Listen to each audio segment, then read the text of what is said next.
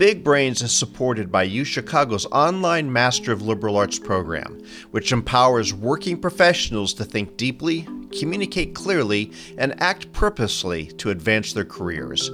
Choose from optional concentrations in ethics and leadership, literary studies, and tech and society. More at mla.uchicago.edu.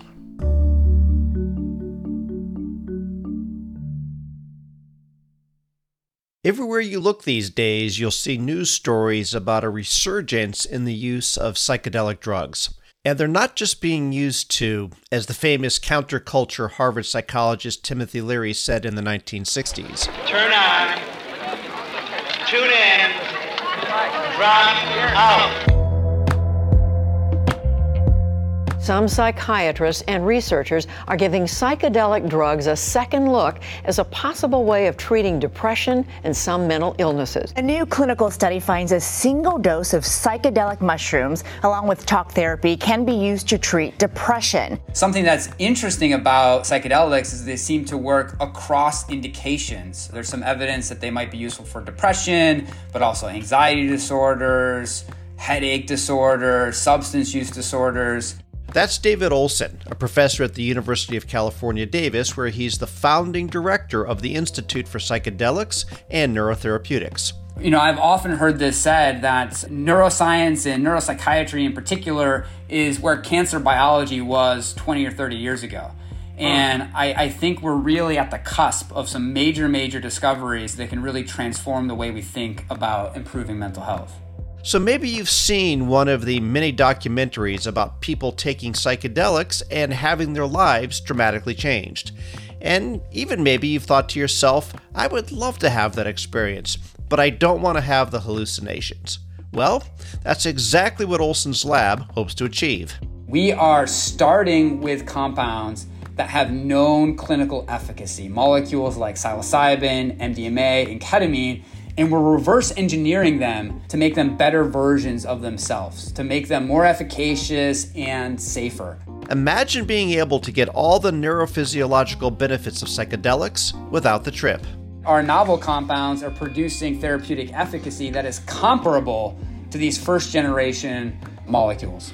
And we can use traditional antidepressants as kind of negative controls. And so what we're looking for are new drugs that produce effects that are as rapid and sustained as molecules like ketamine and psilocybin, but that lack the subjective effects. If we could make these drugs safer and more widely available, we could use them to help address our mental health epidemic. Conditions like depression, PTSD, substance use disorders, and others are incredibly prevalent.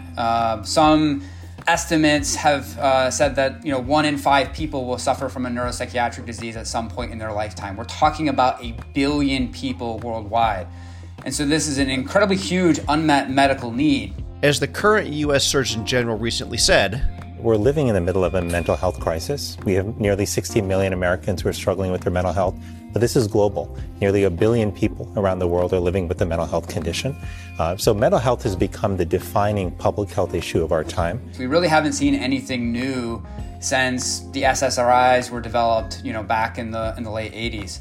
And psychedelics are starting to show a lot of promise for treating these various conditions. Welcome to Big Brains, where we translate the biggest ideas and complex discoveries into digestible brain food.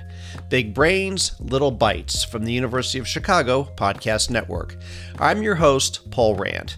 On today's episode, how psychedelics could be used to improve mental health.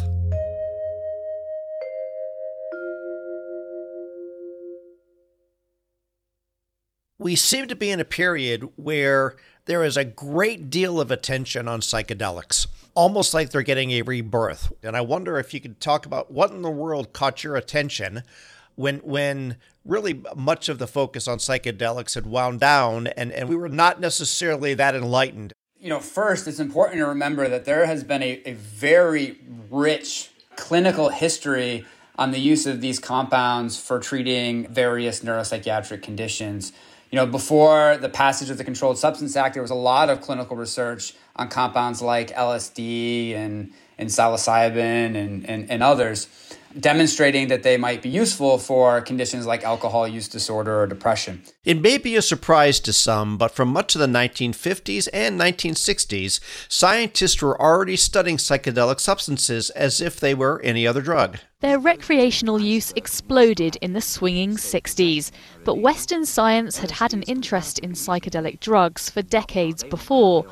They were used in psychiatric medicine. But their ability to explain what these drugs were really doing inside the brain was limited. When psychedelics were originally discovered, we didn't know very much about the brain. We barely knew that, there were neuromodulators like serotonin and dopamine in the brain, and we definitely didn't know about a lot of the various neural circuits that mediate behavior.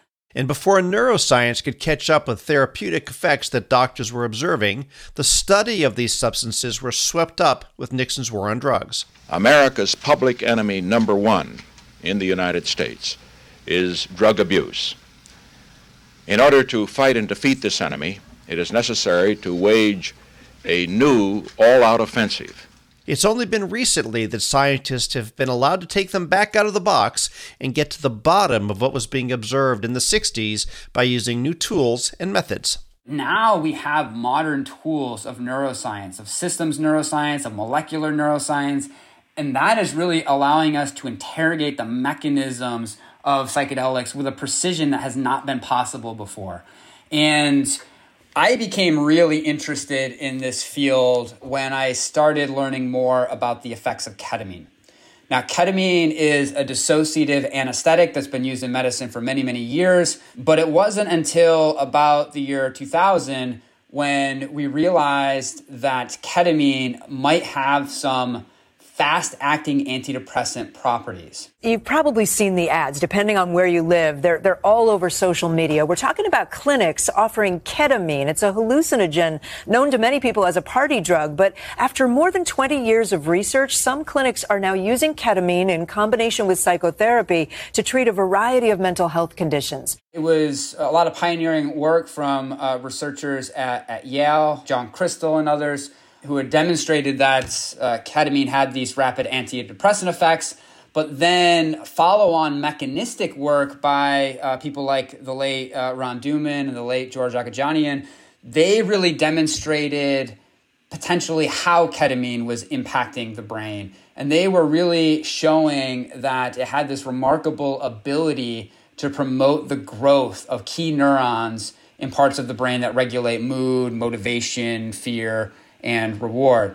And so it was with this mechanistic understanding of how ketamine seemed to be operating that I became very interested in trying to identify molecules that produced ketamine-like effects on brain structure, but maybe had some advantages. And that's what really led us to study the psychedelics. Help me understand what's happening inside the brain when these psychedelics are taken and they are working. So I think the big question is, what do you consider to be a psychedelic? Because I think that's the first category that trips a lot of people up. No pun intended. A little psychedelic humor from the doctor. So classic serotonergic psychedelics are molecules that activate a particular serotonin receptor called the 5-HT2A receptor, and in turn produce very profound subjective experiences. And so these are the type of experiences you would feel, after taking a drug like LSD or psilocybin. Those are classic psychedelics. Got it. There are other drugs that have different pharmacological mechanisms that might produce some overlapping phenotypes, but are distinct. And a drug like ketamine would fall into that category. Typically, ketamine is not considered a psychedelic. It's typically called a dissociative anesthetic. Molecules like PCP would also fall into that particular category. And then there are other drugs like MDMA, who are very different than psychedelics, but tend to get lumped into this category. I do not consider MDMA to be a psychedelic. In fact, MDMA is very different than psychedelics, probably even considered to be non-hallucinogenic. And so just because a drug makes you feel something does not make it necessarily a psychedelic. As anyone who's taken one of these drugs knows, the most important trademark of classic psychedelics is that they can make you hallucinate. For example, maybe you'll see kaleidoscope colors or moving objects. One of the characteristics of psychedelics that have definitely limited their clinical application and their broad therapeutic applicability has really been the subjective effects, the hallucinations. These are very powerful substances, and if not used appropriately, there can be deleterious consequences. In other words, what if you have a bad trip? And even worse, what if you can't come out of it unharmed? And so if you have a family history or are predisposed to developing something like a disease like schizophrenia, it's quite possible that psilocybin might, induce a psychotic break. If you have an anxiety disorder, that psilocybin can cause a really acute anxiogenic episode that can be incredibly terrible. So what if you could just get rid of the hallucinations and keep the rest of the drug? Would it even be possible, and what benefits could it have? Those were questions Olson and his lab set out to answer. So the Institute for Psychedelics and Neurotherapeutics, we also call it the IPN for short, is a new initiative here at UC Davis that has two major points of emphasis. One is to understand the mechanisms by which psychedelics impact the brain. And then the second goal is to take that information and translate it into newer, more efficacious and safer therapeutics for a variety of different brain conditions. We do a lot of things in our lab, and the one thing I want to emphasize is that psychedelics have never been engineered to be therapeutics.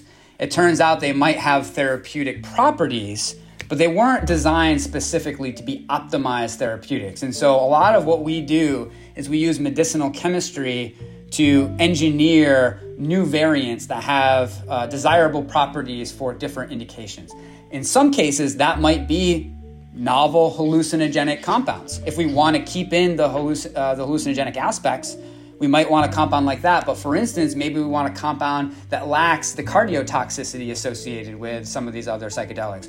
Or maybe it has other improvements in efficacy or safety. The new psychedelics that Olson and his lab are trying to develop could come in different shapes and sizes, and they would have wide-ranging effects. Better yet, they may even revolutionize the medical space for antidepressants. That's after the break. If you're enjoying the discussions that we're having on this program, there's another University of Chicago podcast network show that you should check out. It's called The Pie.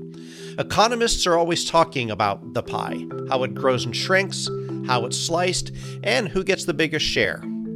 Join veteran NPR host Tess Vigland as she talks with leading economists about their cutting-edge research and key events of the day. Hear how the economic pie is at the heart of issues like the aftermath of a global pandemic, jobs, energy policy, and much more. Big Brains is supported by UChicago's online Master of Liberal Arts program, which empowers working professionals to think deeply, communicate clearly, and act purposely to advance their careers. Choose from optional concentrations in ethics and leadership, literary studies, and tech and society. More at mla.uchicago.edu.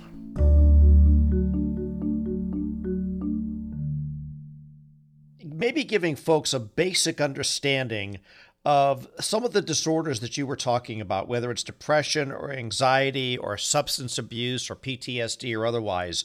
How do these disorders actually manifest in the brain, and maybe setting the stage for why some of these compounds actually work? So it's important to remember that there's not a single type of depression. There's not a single type of anxiety disorders. There are many, many subsets, but there are some commonalities. And in certain patient populations, there are physical changes in the structure of the brain. In particular, a region of the brain known as the prefrontal cortex. The prefrontal cortex is the so-called executive control center of the brain. It talks to a whole bunch of other subcortical regions that regulate fear and motivation and reward. And so it's perhaps unsurprising that PFC dysfunction is a hallmark of many of these types of neuropsychiatric diseases. Picture your brain like a forest, and all of those trees are like the neurons in your brain. So it turns out that neurons look a lot like trees. And so if you were looking at the structure of a neuron, the dendrites would look like the branches of the trees. And then growing off of those branches are little tiny nubs. Those are called dendritic spines, and they would be kind of analogous to the leaves of the tree. And the dendritic spines are what makes contact with other neurons for neuronal communication. So if you have a forest that has a very rich canopy, there's a lot of contact from tree to tree. The arborist comes in and prunes back all of the branches, or it's winter and all of the leaves fall off, then you're going to have a lot less contact. And the less contact you have, the less communication you have between the partners. And so if you actually peer into the brain of patients with many of these so-called stress-related neuropsychiatric diseases, what you will often find is that there will be atrophy of the prefrontal cortex and other brain structures like the hippocampus, with other physical changes such as the growth of neurons in an area of the brain called the amygdala, as an example. Tell me, when you say atrophy, what does that actually mean, and what does it look like in the PFC part of the brain? It's the physical withering of the neuron. So the branches retract, synapses are lost. If you lose those synapses in the prefrontal cortex, those neurons cannot communicate with their neighbors as effectively, and therefore they can't perform their normal functions, and that's what ultimately leads to the disease symptoms. In my mind, this is damage that can be repaired, and molecules like ketamine, like psychedelics, and like some of the novel non-hallucinogenic compounds that our group is developing, they seem to repair these damaged neural circuits. They regrow these key cortical neurons. When the neurons in your brain can't make those vital connections, that's when you can face all kinds of mental conditions, like depression and anxiety. But if you're wondering, why do we need something as intense as psychedelics to solve this problem, when there are already medications like antidepressants? Well, it turns out they were designed with a different purpose in mind, to fix what was thought to be a chemical imbalance, not a neural circuit issue. So that is called the monoamine hypothesis of depression, and it was really developed to try to explain the efficacy of selective serotonin reuptake inhibitors like Prozac that were developed in the 1980s or so. What we knew about those drugs at the time is that they're very good at blocking a transporter of serotonin that kind of sucks it out of the synaptic cleft.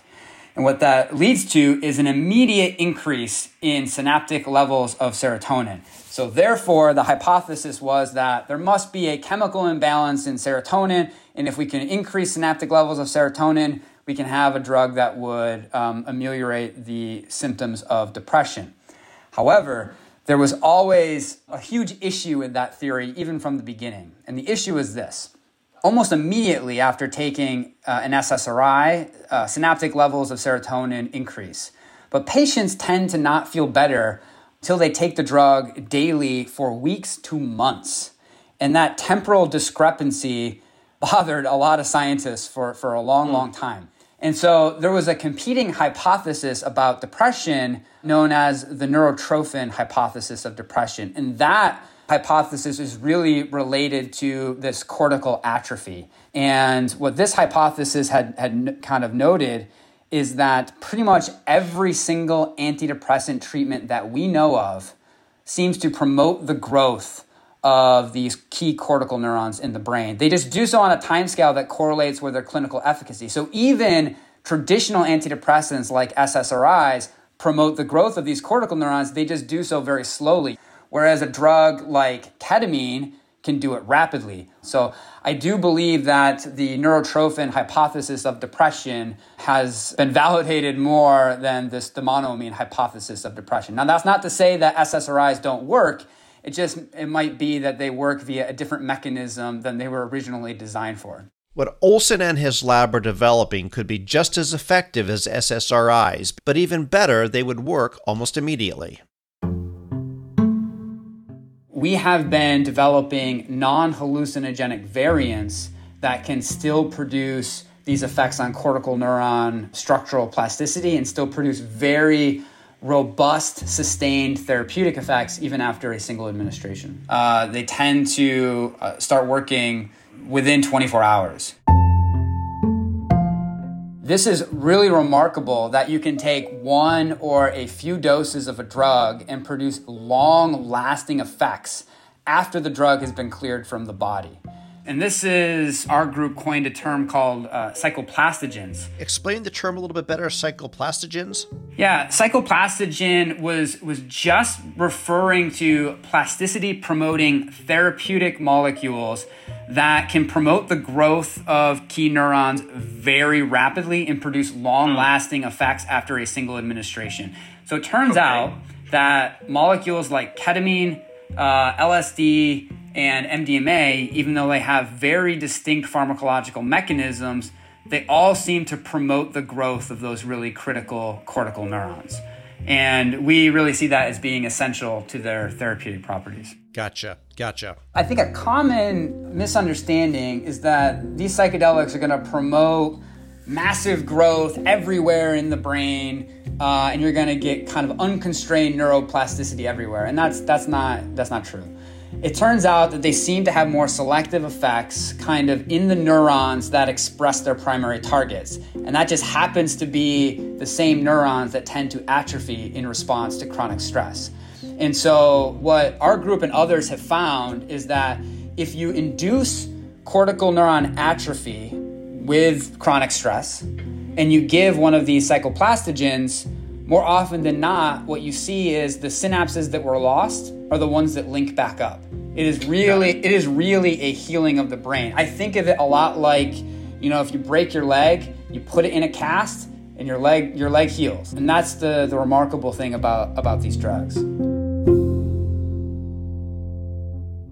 One of the drugs that Olson's team has developed keeps the therapeutic effects without the hallucinations. It's called TBG. So TBG really came, it was really inspired by the structure of ibogaine. And ibogaine has some really impressive anecdotal evidence and some open label clinical trials that suggest that heroin users who take ibogaine can be drug-free for up to 6 months. And if they take a second dose, they can be drug-free for up to 3 years. That is remarkable. And there is a lot of people suffering from substance use disorders that turn to ibogaine as kind of like their last hope. But the thing about ibogaine that a lot of people don't realize is that it binds to an ion channel in your heart and can cause cardiac arrhythmias. Several people who have taken ibogaine to treat their opioid use disorders have actually died because they've had heart attacks. That the structure of molecules dictate their function. And so there are pieces of molecules that are responsible for therapeutic effects, and there are pieces of molecules that might be responsible for some of the undesired side effects. And so what we did was we looked at the structure of ibogaine and we chopped it up. And we chopped it up to different pieces, and we saw, are the side effects still there? Are the beneficial effects still there? And then we rearranged a couple of things. And by doing that, we were able to arrive at that molecule that you mentioned, TBG. It's also called tabernanthalog. And TBG is a non-hallucinogenic, non-cardiotoxic analog of ibogaine that has very, very similar therapeutic efficacy. It's demonstrated antidepressant effects as well as anti-addictive effects in models of opioid use disorder and alcohol use disorder. If somebody was taking TBG, and interestingly, you're saying this is not a everyday occurrence, what is it that they are going to be experiencing? What are they feeling, if anything? It's unclear. TBG has not been tested in the clinic yet, and so we won't know for certain. Based on all of our preclinical data, we predict that they would not have a mystical type experience like you would have if you took psilocybin.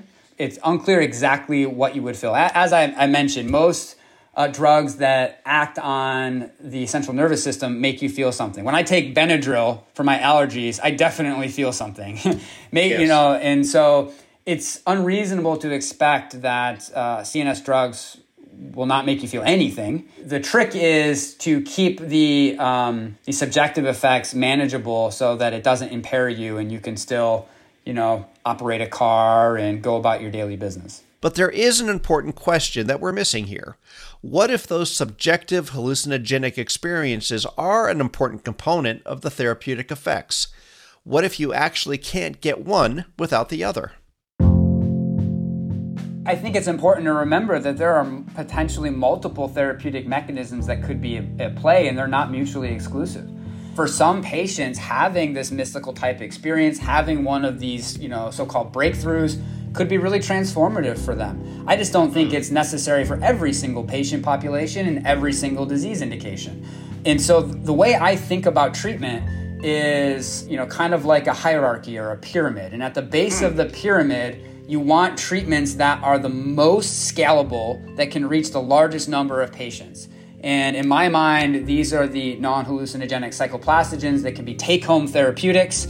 Psychedelic-assisted psychotherapy right now is only available to the select few who can afford to pay for it out of pocket, who can afford to take off an entire day of work to go on a 6-hour psilocybin trip, who live near a major metropolitan area that has a psilocybin or ketamine clinic, does not have a family history or co-occurring condition that would preclude them from engaging in psychedelic-assisted psychotherapy. That drastically limits the number of people that can benefit.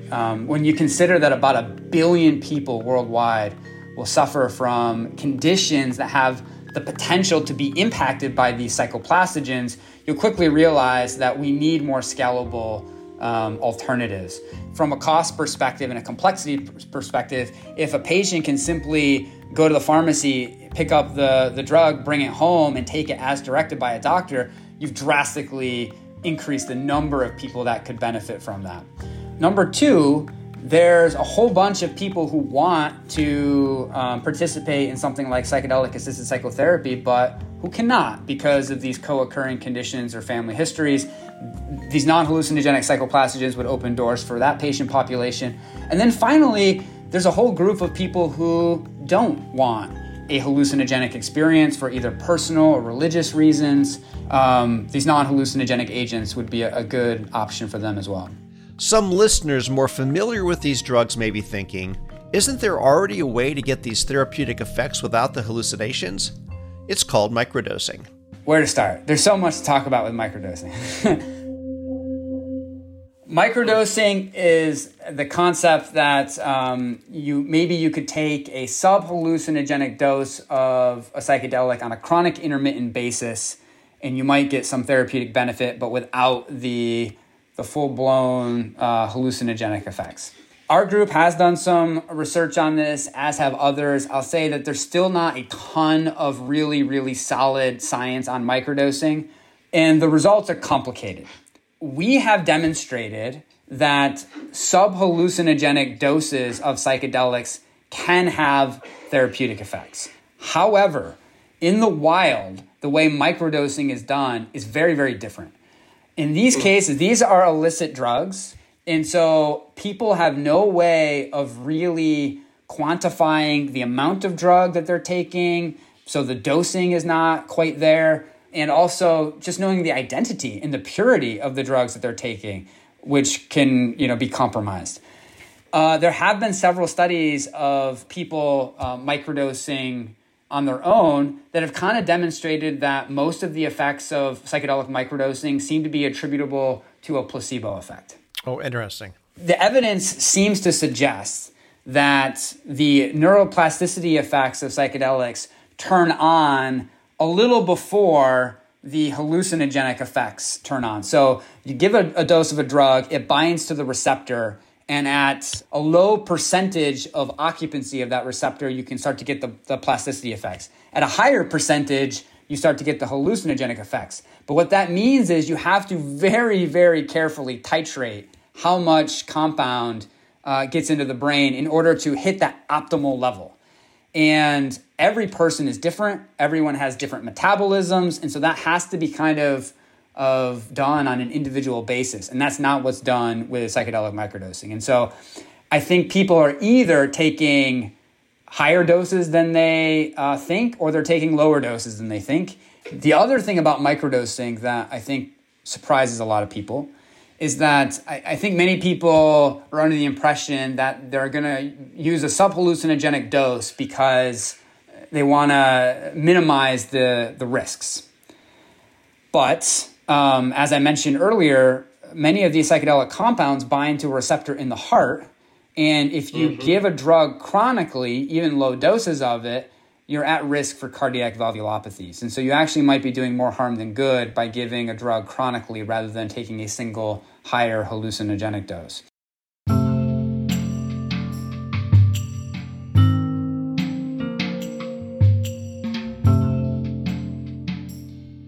I can only imagine that folks that are listening to this may be thinking, I have some conditions that I feel like I could benefit from some of the therapies that were being talked about here. But you made the point that they're not easy to get into a situation to be able to take advantage of them. What would you recommend to people if they're saying, I'd like to learn more, I'd like to figure out if this is an option for me? I'd say talk to your physician. Ketamine is becoming more and more available, and so that is an option that has been FDA approved, that you might be able to find a clinic somewhere close by that you could receive that type of treatment if your doctor deems that it's a good option for you. The other thing that you could do is to investigate some of the ongoing clinical trials for a lot of these substances, of which there are many different types. We talked earlier about kind of the potential of these drugs to work across many, many different indications, and that's where a lot of the clinical work is focused right now, is testing them in other indications. And so if you have one of those indications, I would recommend getting in touch with the investigators running those trials. You can probably find a lot of the information on clinicaltrials.gov.